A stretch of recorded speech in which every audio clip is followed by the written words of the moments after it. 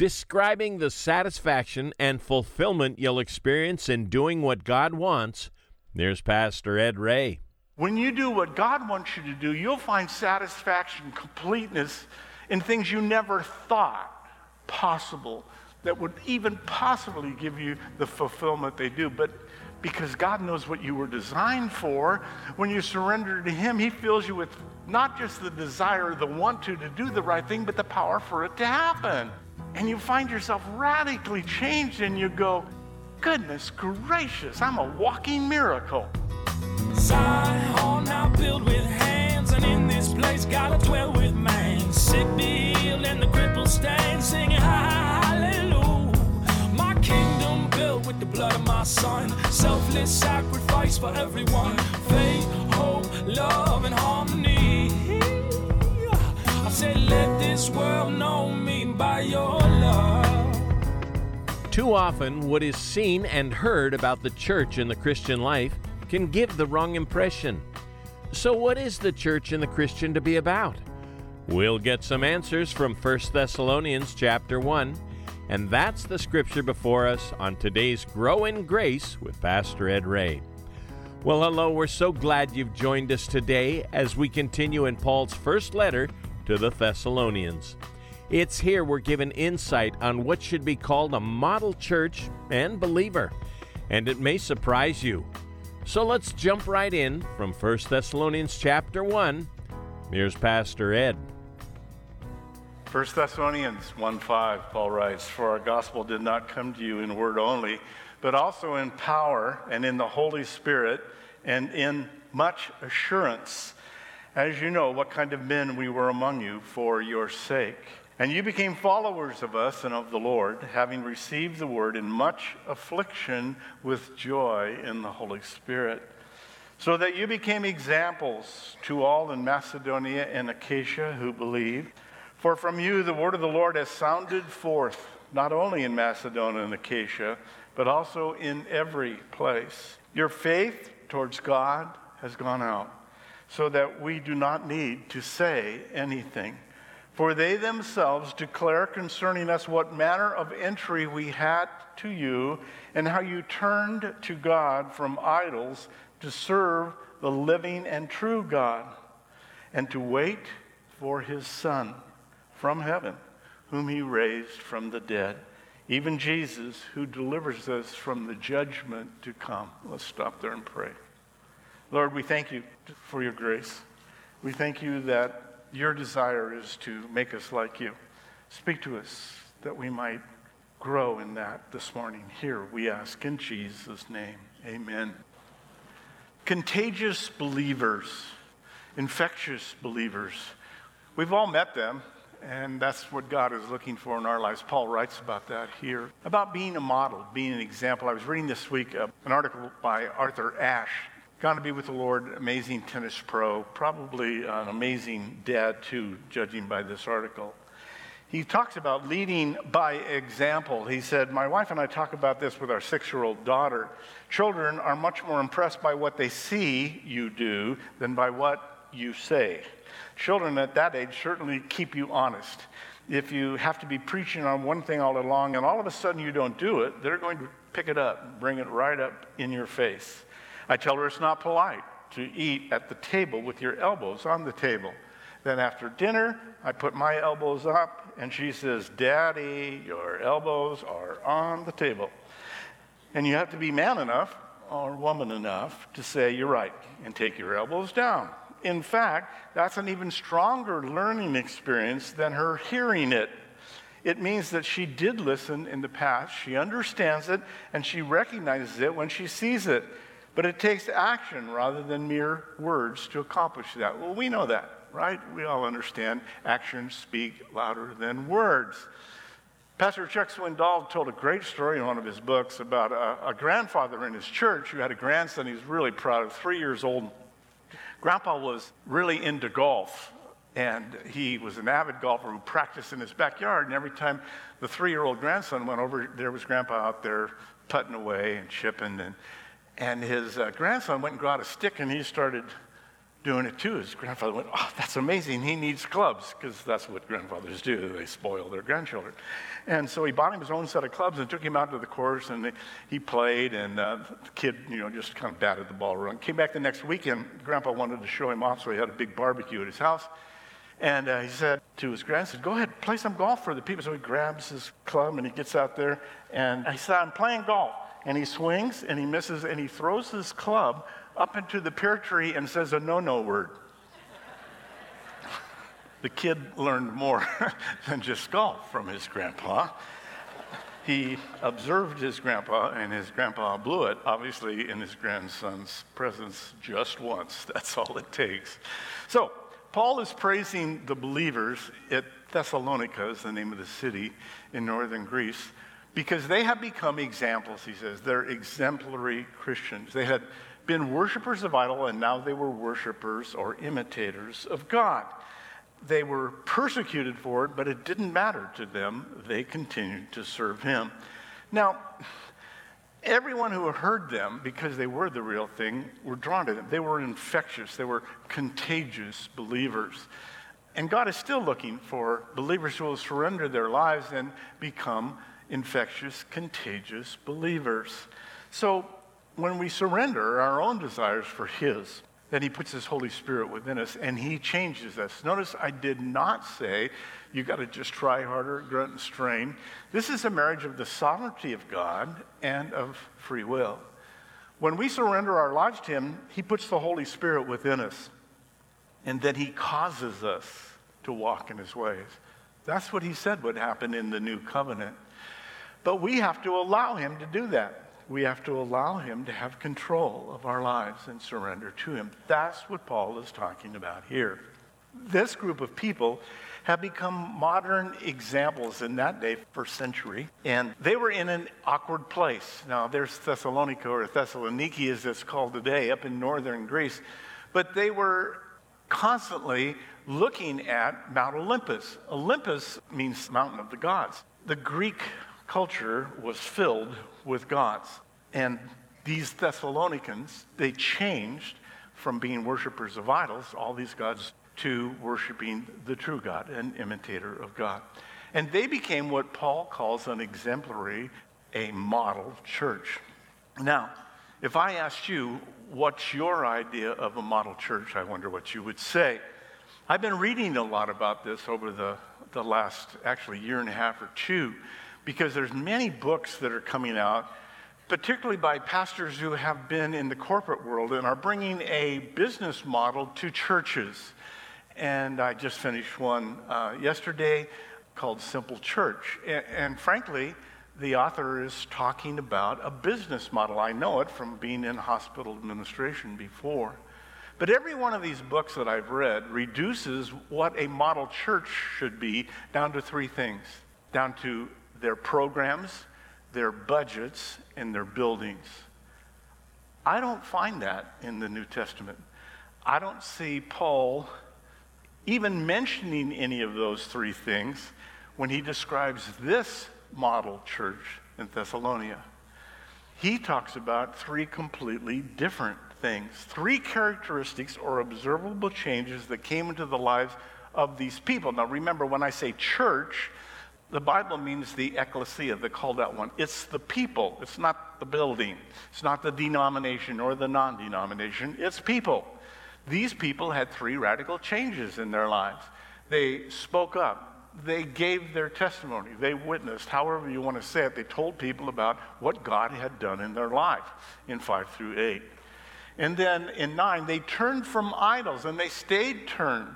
There are lots of idols still around today.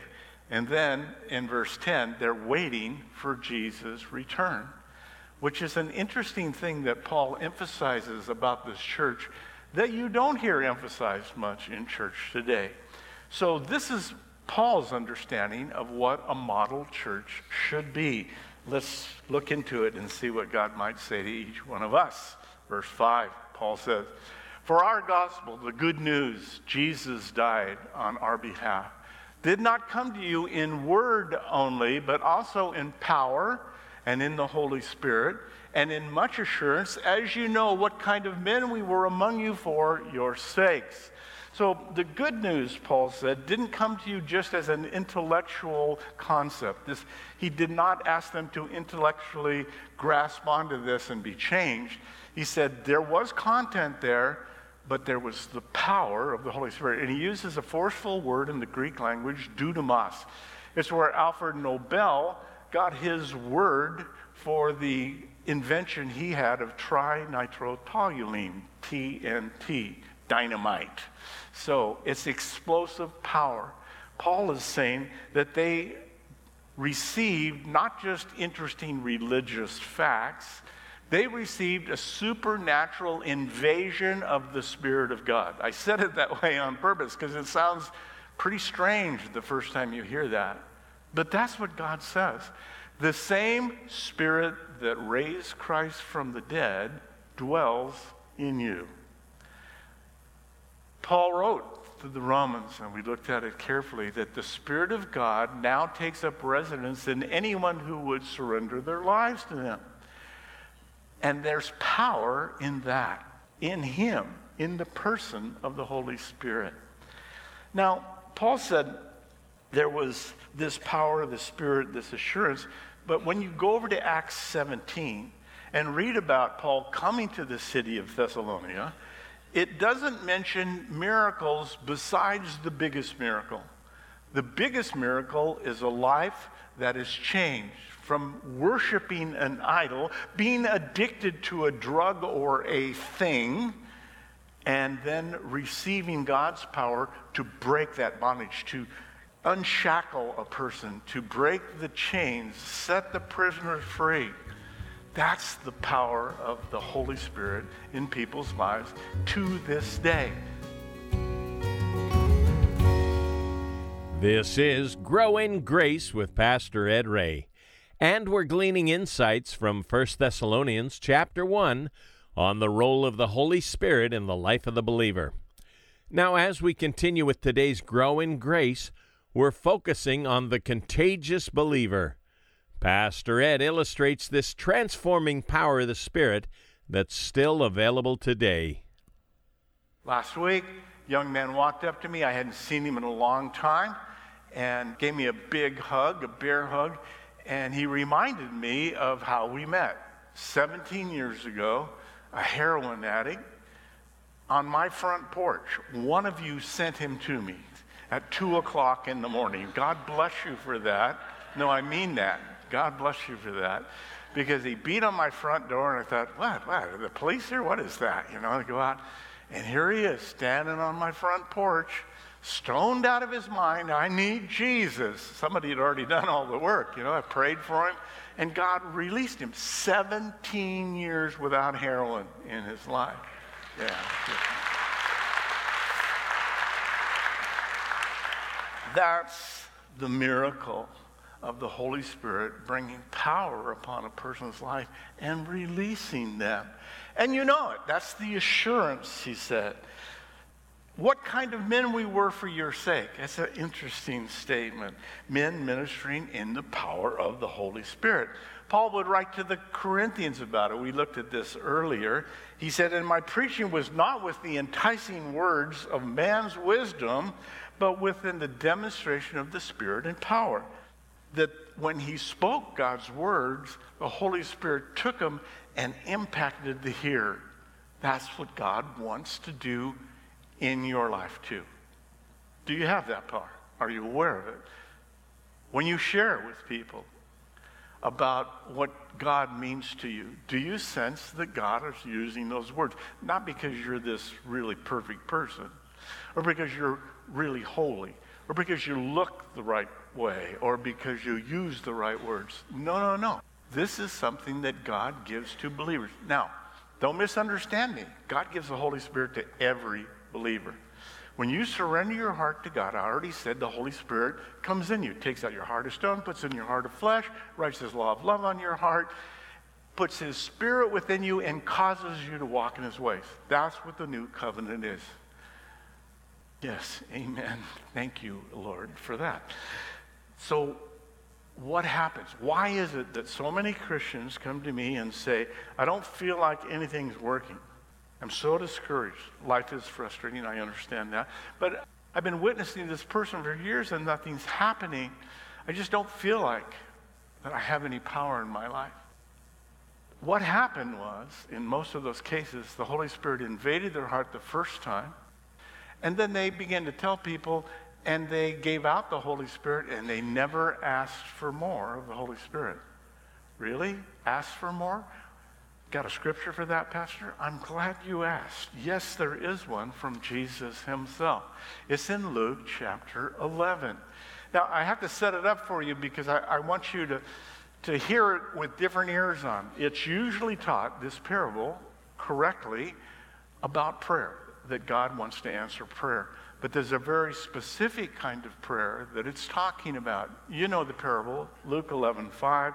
Jesus said to them, which of you has a friend and go to him at midnight and say, friend, lend me 3 loaves of bread, for a friend of mine has come to me on his journey and I have nothing to feed him. And he will answer from within and say, don't trouble me. The door is now shut. My children are in bed. I cannot rise and give it to you. Listen, we've been asleep for an hour now. I got kids. I got dogs, cats, lambs. I can't get up without waking everybody. I can't come and give you some bread. I say to you, Jesus is speaking, though he will not rise and give it to him because he's his friend, yet he will because of his persistence, and he will rise and give him as many loaves as he needs. So the picture here is not one of comparison. He's not saying Father God is like this man. He's saying, no, here's the contrast. If a human being would get up at persistence and answer your prayer, how much more your Heavenly Father? Your Heavenly Father is waiting for you to ask. What? God is waiting for you and me to come to him and ask. That's what Jesus said in the next 2 verses. And now I say to you, ask, and it will be given to you. Seek, and you will find. Knock, and it will be open to you. For everyone who asks receives, and him who seeks finds. And to him who knocks, it will be open. Now he's talking about prayer, that your Father in heaven wants to give you something when you pray. All you have to do is ask. What's he talking about? He's talking about this. Verse 11. And if a son asks you for bread from any of his fathers among you, will he give him a stone? If he asks him for a fish, will he give him a serpent instead of a fish? If he asks for an egg, will he offer him a scorpion? If you then, being evil, know how to give good gifts to your children, how much more will your heavenly Father give the Holy Spirit? 2 of you, A's on your test. How much more of the Holy Spirit will he give to them that ask? I was blind to that. I read that for probably 10 years until I finally got to it one day and went, oh my goodness, he's talking about asking for the power, what we're talking about, of the Holy Spirit in our lives. Well, why did he use the whole thing about the fish and the scorpion and the stone? Because people today still tell me, well, I'm afraid to ask God for the Holy Spirit because he'll give me tongues and I'll have to scream out in the middle of a restaurant or something, tongues I can't control myself, fall down, foaming at the mouth. No. Right after I got saved, Raylan and I went to a church. It's not far from here, so I have to be careful. I'm not going to divulge. But we were there for a concert. It was a very enthusiastic church, okay? And they're very sincere. But the place I noticed was a little rocking. Everybody was rocking at first in worship. And then finally, the pastor called for a Jericho march. Some of you know what that is. Most of you don't. A Jericho march is where you start out, and in this church it would go down around in front of the aisle, and then all the way up to the back, and then around, all the way around, and then back again. And you wouldn't do it once, you'd keep doing it. And it went from just a little jog to some serious running. I mean, they didn't believe you'd really worship until you were sweating, okay? That's not the Holy Spirit forcing you. The Holy Spirit is a gentleman. He comes into your life and he gives you power to share the truth of who he is with other people. And he wants to restore, rebuild, reinvigorate your life with him. So do you have that power? Do you feel like you're lacking it? Ask him right now. God, come back into my life. Fill me up to overflowing. I promise he won't make you do a Jericho march. We've never done one here. He wants to give you power, and he will if you ask. How much more are given to them that ask? Verse 6, and you became followers of us and of the Lord, having received the word, God's word, in much, affliction with joy. How do you put those two together in the same sentence? We have affliction and we have joy of the Holy Spirit.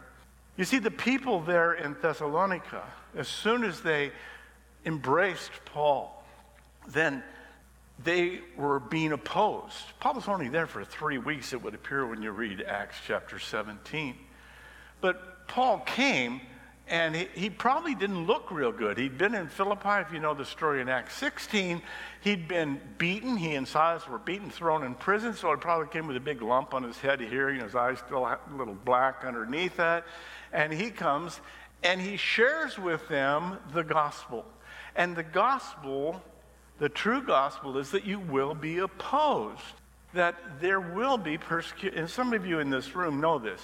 I know you, and your parents have disowned you. And some of you are struggling with your children because too many times you've shared Jesus with them. They don't want to hear it anymore. And that's a form of persecution. So Paul is telling them, warning them, that there's going to be an adversary who will come against them. Now, that's not the way the gospel is often presented, particularly in these United States. If I was standing up here with a 5-carat pinky ring and a $5,000 Armani, that is funny, isn't it? $5,000 Armani suit, silk tie, and had a Rolls-Royce Concourse in the #1 parking place with the gold lame, all around the parking space, and I said, "Come to Jesus and you'll get this," a lot of people would come. But for the wrong reason. What's the motive? Just selfishness. The gospel is exactly the opposite. You lay down your life. You lay down your selfishness and you say, "God, I'll take whatever it is you want from my life." And here's the paradox of that.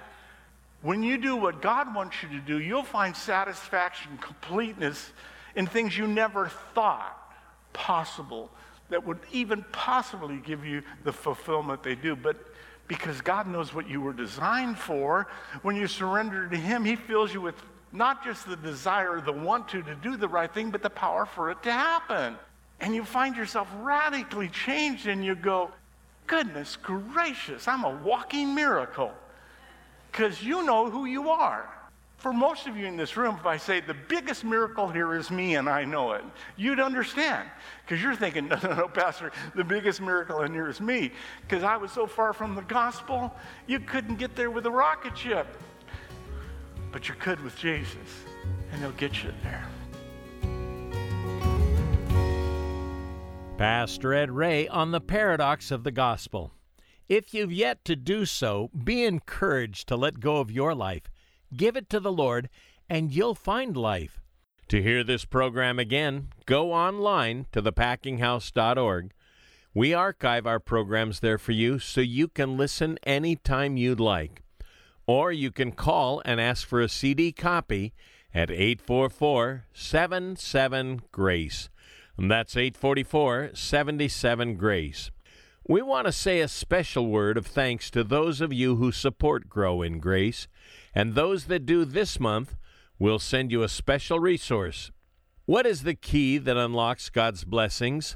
In a word, grace. That's the emphasis in Chuck Smith's book, Why Grace Changes Everything. In it, he explores the mystery of grace and reveals why we can never grow in grace by our own efforts. It comes from the Lord. We'd like to send you a copy of Why Grace Changes Everything for your gift of any amount. Please remember, it's through your support that we're able to present this radio program on this station and others like it. You can reach us at 844-77-GRACE. Again, that's 844-77-GRACE.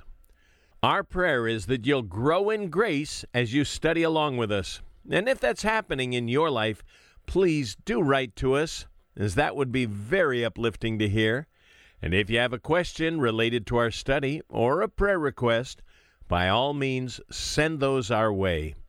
Our email address is packinghouseradio@aol.com.